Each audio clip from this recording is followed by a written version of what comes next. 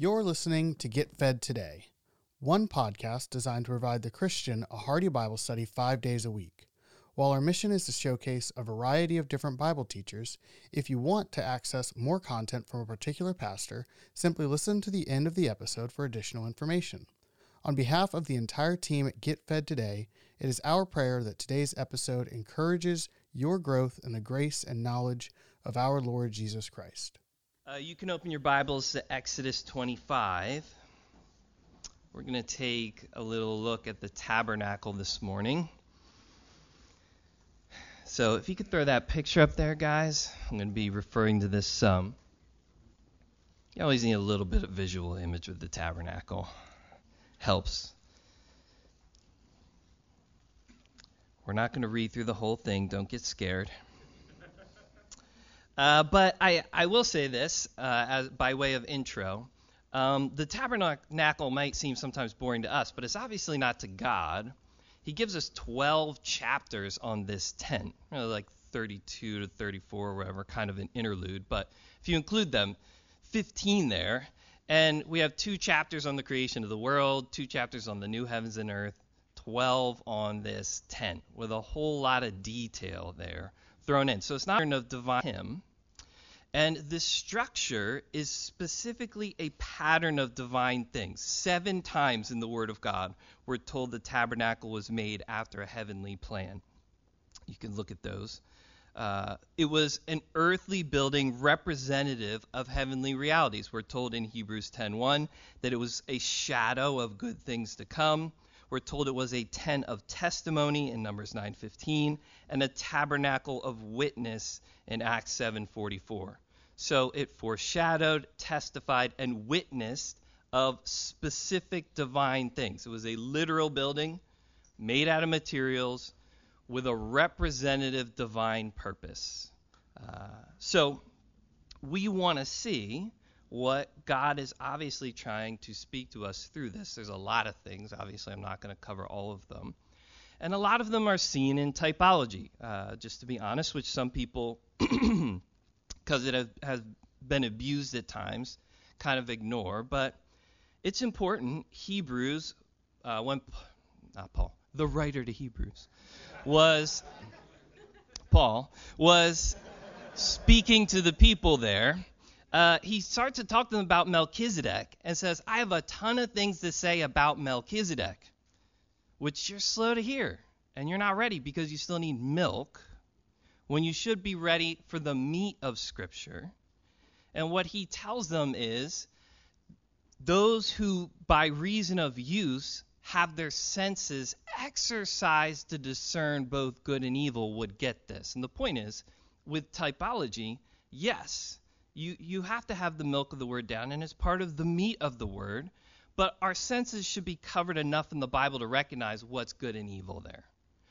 We should know when somebody's pulling out typology, and it's weird stuff. It doesn't create doctrine. It doesn't make new doctrine. It simply highlights the things that are already there in the Bible. So everybody here should be able to sit here, and sometimes I think it's just easy to blow these things off because, the Bible doesn't directly say those things.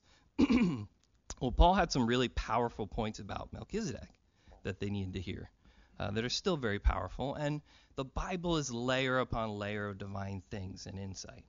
So, people will give their whole lives to study the Roman catacombs and the structures there, or the Egyptian pyramids, or literally give their lives to scholarly or dubious findings in terms of authorships of books or dates of things. But in the tabernacle, we have a literal, divinely inspired structure to study and to look at and to pull things from. So I simply say that by intro to say, there's really important things here in the simplest terms. And God wants us to learn from them and see them. And a lot of it is in relation to our meeting of him. So in Exodus 25, we'll begin in verse 1. Says this, the Lord spoke to Moses, saying, Speak to the children of Israel, they might bring me an offering. For everyone who gives it willingly with his heart, you shall take my offering. This is the offering which you shall take from them. Gold and silver, bronze, blue, purple, scarlet thread, fine linen, and goat's hair, ram skins dyed red, badger skins, acacia wood, oil for the light, spices for the anointing oil, for the sweet incense, onyx stones and stones to be set in the ephod and the breastplate. And here, this is a theme right off the bat. Here's what he wants them to know. And let them make me a sanctuary that I may dwell among them, according to all that I show you. That is the pattern of the tabernacle and the pattern of all its furnishings. Just so you shall make it. And let's skip to Exodus down a little bit, 29. I'm going to kind of bookend some of the construction here for you. Exodus 29:42. At the end of a lot of this, he would say, this shall be a continual burnt offering throughout your generations at the door of the tabernacle of meeting before the Lord. Notice, where I will meet with you, to speak with you. And there I will meet with the children of Israel, and the tabernacle shall be sanctified by my glory. So I will consecrate the tabernacle of meeting and the altar. And you could go on there. And again, he reiterates that he's the God who led them out of Egypt and who will dwell with them. But the point is, looking at the tabernacle, one of the main things you and I will learn things about is God's desire to meet with us. That was the point. It's the sanctuary I will meet, the tabernacle of meeting. He pictures it over and over again, so that I can dwell among you. And obviously, in our worship, that is what we're aiming for, meeting with him and giving him the glory that he deserves. That is still God's desire. He still wants to meet with us. Jesus would pray in John 17, Father, I desire that they also whom you gave me may be with me where I am. They may behold my glory which you have given me, for you loved me before the foundation of the world. And his final intention, summed up in Revelation 21 in the new heavens and new earth, is, I heard a great voice out of heaven saying, behold, the tabernacle of God is with men, and he will dwell with them. They shall be his people, and God himself shall be with them and be their God. So it was important. God knew what he wanted to do in human history, that they make this tabernacle according to his divine pattern and structure, so that they could then fulfill God's purpose, which was meeting together. So what I want to do is take a little look here. If you go back to 25, Exodus 25, I'm going to use this little laser pointer because it's cool. I'm going to make simply 2 points of things that we see in the tabernacle that relate to our meeting and our worship of him. First is this. If you look at the headings in your Bible, which are not divinely inspired but helpful, that I shared this before, and Dave Miller pointed out to me that you made it seem like the headings are divinely inspired. So I'm throwing that out in case I'm confusing anybody that the headings are divinely inspired. They're not. They're just helpful. So we see as God begins to design the structure, right? You will see the first heading says the Ark of the Testimony. Then it will say the table of showbread. So, it begins here, then he goes to the table, he begins to describe the things in there. If you go through the list, it's the golden lampstand, it's the curtains and the veils, it's the altar of brass as we're moving through the chapters here, it's the outer court, it's the priestly garments, then the priestly cleansing with the blood placed on the furniture, the ear, the thumb, the toe, and finally, those daily offerings, right? Obviously, you get all the way out here to this bronze altar and the things that are out there that we're constantly given. So we find, just as we look at this, right, and I don't think this point is too little, that when God talks about us meeting together and worshiping, he begins here in the Holy of Holies and works his way out to where the worshiper would come in. He does not begin with the worshiper working in to him. God begins with meeting with him from his perspective. And the simple point is, the tabernacle was to be seen from the view of God and not the view of the worshiper. And anytime we come to him and we want to acceptably meet with him, we have to begin with him, his point of view. Acceptable worship, praise to God, it can't be done in our own way. We don't decide how to come to him, what type of worship is acceptable to him. we agree to meet on his terms. Sometimes we talk about these things as if we're doing God a favor by coming to him or giving money to the church or showing up at the church or serving him. He doesn't need any favors. He's God. And that's why there is a tension between God and who he is, right? Beginning in the Holy of Holies where his presence was, who he is, what he's doing there, and our coming to him and our worship. And I'll say even in a lot of senses, this isn't just with worship leaders, with other people, the idolatry of artistry, where our artistry somehow then overtakes who God is in his person and who he is in, we'll say, theology. Now, human theology can be right or wrong, but the point is there is a true God, and he is something specific. And Tozer says idolatry is also worshiping God as something he is not. That's idolatry. We can't worship him as something he is not. We have to begin with what he is and who he is and his perspective. We can't make a golden calf and call it Jehovah. They tried it. Didn't work. Right? They were supposed to begin with him and who he was and work from there. And I think for us, there's only a tension between our expression and who God is, because our feelings and our creative ability and all those things are affected by sin, right? So our desires, our emotions, our thoughts, they've all been corrupted by sin. And the Holy Spirit can work in our lives and really draw us back to him. There is certainly guys who literally worked on this, but I don't think they felt constricted by the reality of who God was or what he set up as his divine pattern to approach him. Bezaleel, Oholiab, or however you say that guy's name. It's not a test, so don't be worried. And the other wise-hearted men that God gave them to work these things out. I don't think they were saying, God, I want to make these curtains a little bit different. Your idea here is a little messed up, and I want different colors, or these aren't the colors of the season, or something along those lines. So, I do think there's a real practical way when we come to worship or to help. Do we begin with ourselves? Do we begin with the wrong way there? What we want to play, what words we like, how we like to sing, or even the people. What do they like to sing? What's the experience the people are having? What people think of us? And this is how a lot of the conversation goes and the discussion goes. It's a lot of covering what's sinful or not sinful, and as long as it's in the not sinful category, then we should still be able to do it. But the point is, that's not the only discussion. The other discussion is what's self-centered and what's God-centered. And we have to begin with what God is. We don't have the freedom to worship God in a self-centered way. He is where everything starts. And what happens is then we know there are churches that try to fill up the loss of God consciousness with self-consciousness. And they do that in a whole lot of different ways. And it's an evidence that he's not meeting with them. So they need all these other things to try to make it seem like something happened, which was what the real goal was, God meeting with us. And if he really does, a lot of that extra stuff would seem ridiculous if we recognize his presence was there in the way it was supposed to be.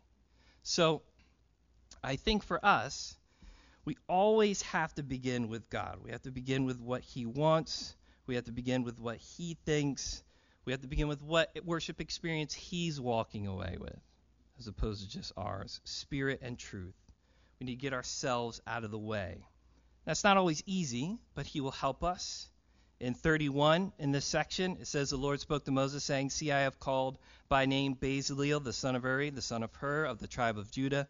I have filled him with the Spirit of God, in wisdom and in understanding and in knowledge, and all manner of workmanship, to design artistic works, to work in gold and in silver and in bronze, and cutting withers for setting, in carving wood, and in all manner of workmanship. And indeed I have appointed with him Ahilohim, the son of Ahisamach, of the tribe of Dan. I put wisdom in the hearts of all gifted artisans, and they may make all that I have commanded you. And the point is, God will give us his Spirit to help us with the artistry he wants to fill his standard. Right? He'll give us the people we need to do that. He'll give us the right heart that we need to do that. And then when things are done in his way, he can fill it with his own glory and his own presence. So we have to begin with him. We have to start with him. We have to think of him. In practical encouragement, I would just say, particularly for worship leaders, I think this is, a lot of these things you could trace out for every Christian. But I think particularly for worship leaders, like, you should be thinking of God and placing God in front of you all the time. I'm going to give you a couple books, because like I said, I read. Hopefully you do too. If you want some help putting God in front of your eyes, you should read The Knowledge of the Holy or Delighting in God by A.W. Tozer. Both those books are very accessible. The Attributes of God by Pink. Knowing God by J.I. Packer. Or if you want to buy this book and just hold on to it for the rest of your life and read little snippets, because it's huge. Basically, everybody who writes on God references The Existence and Attributes of God by Stephen Charnock. Really big book. Like, you could just take little parts of it, and it could be like a life endeavor book. Maybe by the time I'll die, I'll read this. But it's incredible. And in all these things, you'll have God in front of your mind. A.W. Tozer would say this: the things that I have discovered is simply this: the more I experience God, the more my capacity to experience God grows. Each day, as I walk with God and allow the Holy Spirit to reveal to me who God really is, the more my capacity grows in worshiping and adoring this God. What this means is that my worship grows and grows as my perception of God grows. God cannot grow. My perception of God grows as I experience him day after day.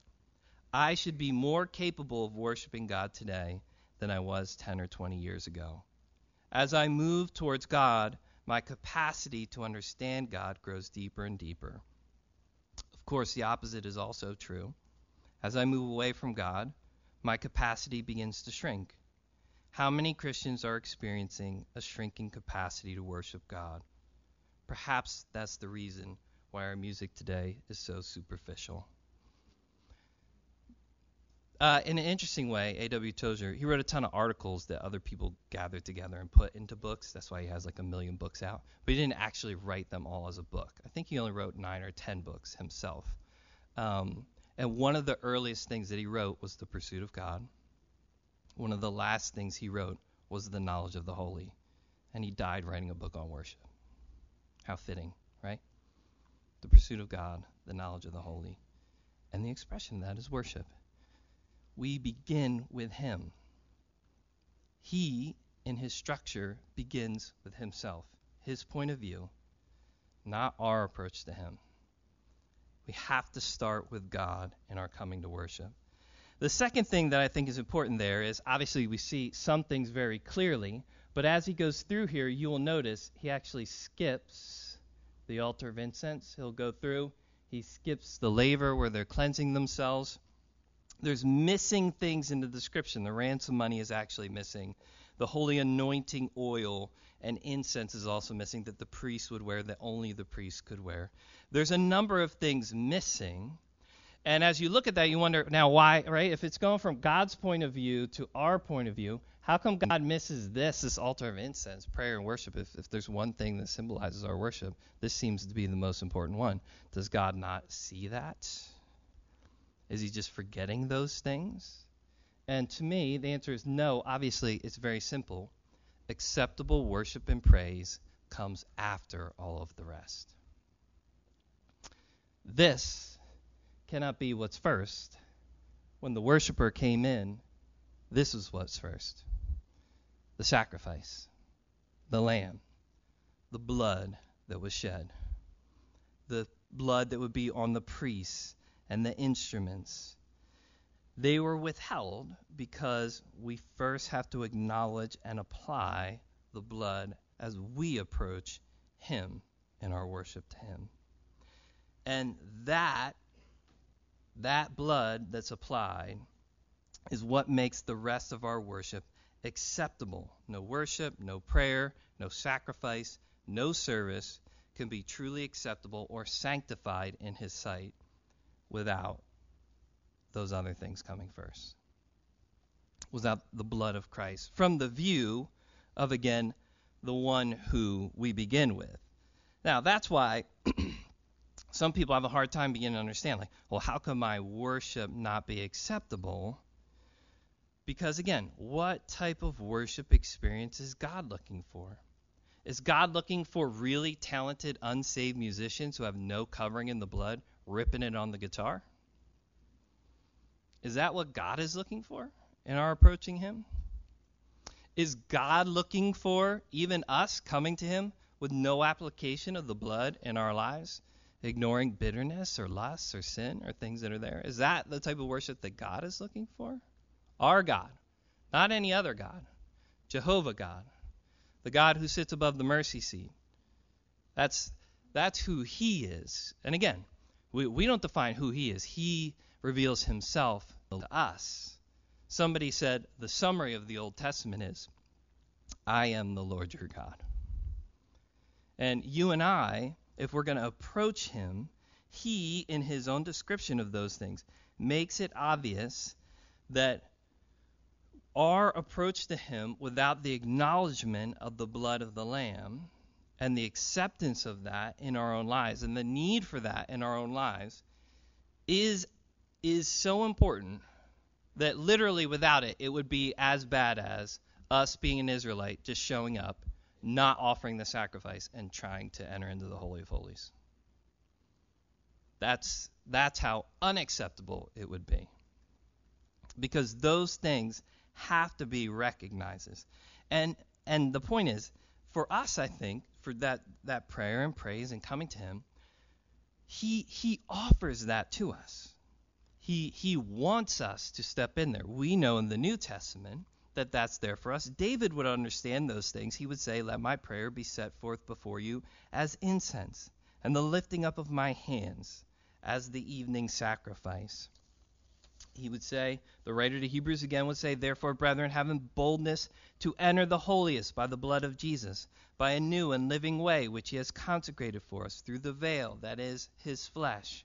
Having a high priest over the house of God, let us draw near with a true heart in full assurance of faith, having our hearts sprinkled from an evil conscience and our bodies washed with pure water. And the point is, again, the whole description, what God tells us and even what he leaves out and comes back to later, all have their purpose. And this altar, this incense where that praise was constantly lifted, that sat right in front of the Holy of Holies, the people couldn't just enter in there. We know that. Only the high priest could. But that incense would, in essence, cross over through the veil, right? And it could be where Jehovah was, the King of Kings and Lord of Lords, seated on the mercy seat. And you and I now, because of the blood of the Lamb, have the freedom, he says, to boldly enter through that veil. We've been provided something that we should want to and literally and willingly take up as we approach him. Literally, in a practical sense, we should come and say, you know what, Lord, I'm about to put this guitar on, or I'm stepping up the steps to this stage, or I'm right behind the mic, and we just say, God, be merciful to me, a sinner. The word there is propitious. Be propitious to me, a sinner. Covering. Be a mercy seat for me. Cover me again in your blood. And that should be genuine. And when we do that, we can boldly enter in.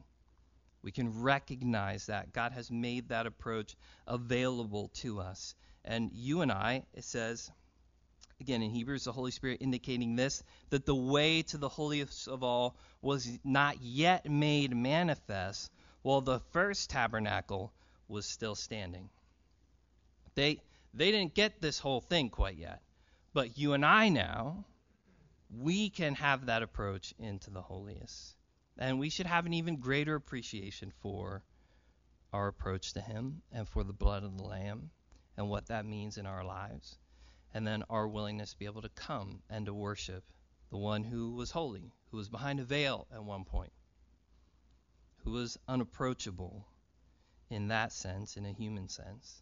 And then the rest of our lives should be able to carry that fragrance of Christ, right? The priest will put the blood, again, on their ear, on their thumb, and on their toe, and they would wash themselves in the laver, and then they could have the anointing oil. Then they could walk around no matter where they went with that scent that would be picked up. F.W. Borum tells a story about one of his friends who lived in a little English town, and he was walking through the town, and he said at one point he just caught this like wonderful smell, and he was looking around. Where is that? He thought he might have walked by a garden or there was something, and he couldn't figure out what it was. And he finally grabbed somebody and said, "Hey, like what am I smelling right now? Where did that kind of come from?" And he said, the guy said, "Oh, did you hear that loud horn just a little while ago?" And he said, "Yeah." He said, "That was lunch for the factory workers that work in the perfume factory over there." And he said, then they all wander out through the town, and everywhere they go, they all kind of carry this scent, and it just kind of permeates the town, right? And the picture is Ephesians, we're supposed to walk in love as Christ has also loved us and given himself for us, an offering and a sacrifice to God, a sweet-smelling aroma, right? We're covered in that sacrifice now so that we can move through our lives. Obviously, when we come to lead in praise singing, but anywhere that blood allows us to approach him and to be that sweet-smelling savor constantly, no matter where we go, no matter what we're doing. But the blood has to be acknowledged. If it's not, something's wrong. The approach is wrong. Christ can't accept that. There's an issue. If we do, then, as Hebrews said, let us continually offer the sacrifice of praise to God. That is the fruit of our lips, giving thanks to his name. But don't forget to do good and to share, for with such sacrifices, God is well pleased. The emphasis should never be on how hard it is for us, how difficult it is for us, in our approach to him, in our worship, in our prayer that would go between that veil, this world and the next, to the Lord. The emphasis is never on the difficulty for us.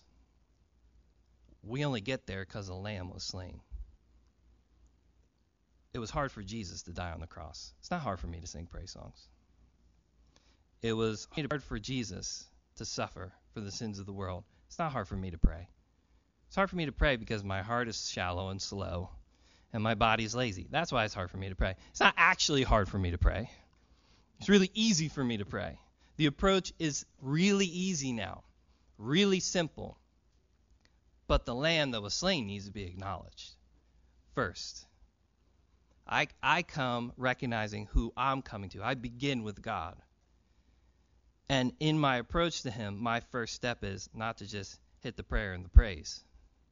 It's to acknowledge the Lamb slain, to reapply that blood in my own life, and then to make the approach to cleanse myself at the laver, to have acceptable worship, or to anoint myself with that incense that can be a wonderful smell and aroma to him, or to bring my praise through the veil into that God's presence.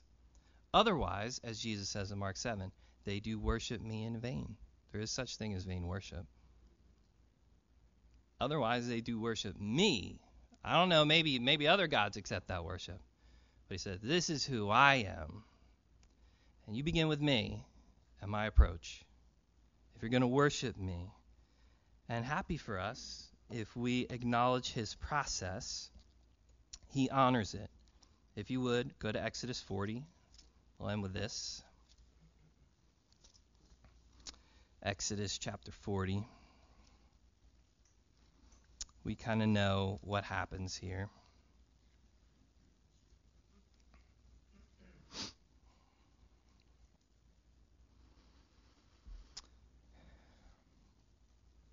It says, we'll begin in 33, right at the end. It says, so Moses finished the work. And that whole section there describes he did what God asked him to do. He followed the divine pattern. He worked things out according to the way God wanted to. Then Moses finished the work. Then the cloud covered the tabernacle of meeting, and the glory of the Lord filled the tabernacle. And Moses was not able to enter the tabernacle of meeting because the cloud rested above it, and the glory of the Lord filled the tabernacle, right? I think that's what we're aiming for. But I also think it's important to note, right, we don't just begin with ourselves, we begin with him. That's what he's aiming for. That's what he wants. He wants us to truly meet with him. He wants us to truly see and experience his glory. He wants to fill our meeting with himself. And the whole process is designed for us to approach the God that loved us before the foundation of the world. And this is what he wants in the end. And to us, that should be a promise and something that's exciting. And that our worship then obviously is not big as long as the music is big. In his sight, a worship meeting is big as he is magnified and recognized, right? So if there's 5 people around where he's magnified and recognized, then that worship service to him is bigger than if there's 25,000 people that don't approach according to the blood or acknowledge who he truly is. So these things, again, important for us to learn, to see. If you think I'm throwing out unbiblical typology, then you should exercise your senses to recognize good and evil. But I think in that there's a check, obviously, on our hearts as we approach him. Lord, again, man, what songs do I want to play? I don't know. I'm not sure. I kind of like this song. Kind of like, what do you like? I know it's pretty safe to start with something that covers the blood, right? I know at least. If we're led of the Holy Spirit, if after a message or something specific, God puts it in your heart, you play that song or whatever. But it's always a lot safer to just say, Lord, what's pleasing to you? Who are you? What do you want? I know starting with the blood is never going to be a bad thing. Let me approach you in the way that you've laid out here and you've designed, and just keep checking ourselves and our self-consciousness and trying to stick God forward with God consciousness. And I think we'll find him quite often in that arena. So, let's pray. Heavenly Father, I just thank you for my brothers and my sisters here. Obviously, Lord, there's a lot of applications to these things and how they fit in, but I do pray, Lord, that you would be revealing yourself to them in unique ways. I pray that you would allow us, Lord, to know you, to sense your presence. We want you to be manifested in our hearts, in our lives, certainly in our congregations, in our youth ministries, as we're ministering in a hospital room or on an outreach somewhere. We want you, Lord, to be magnified, to be lifted up. And we want your glory to be recognized. So not unto us, O Lord, not unto us, but to your name be the glory. We ask these things in Jesus' name. Amen. Thank you for listening to Get Fed Today. Today's sermon comes from Pastor Mike Focht. If you enjoyed the message, you can access more of Pastor Mike's teaching ministry by visiting ccphilly.org.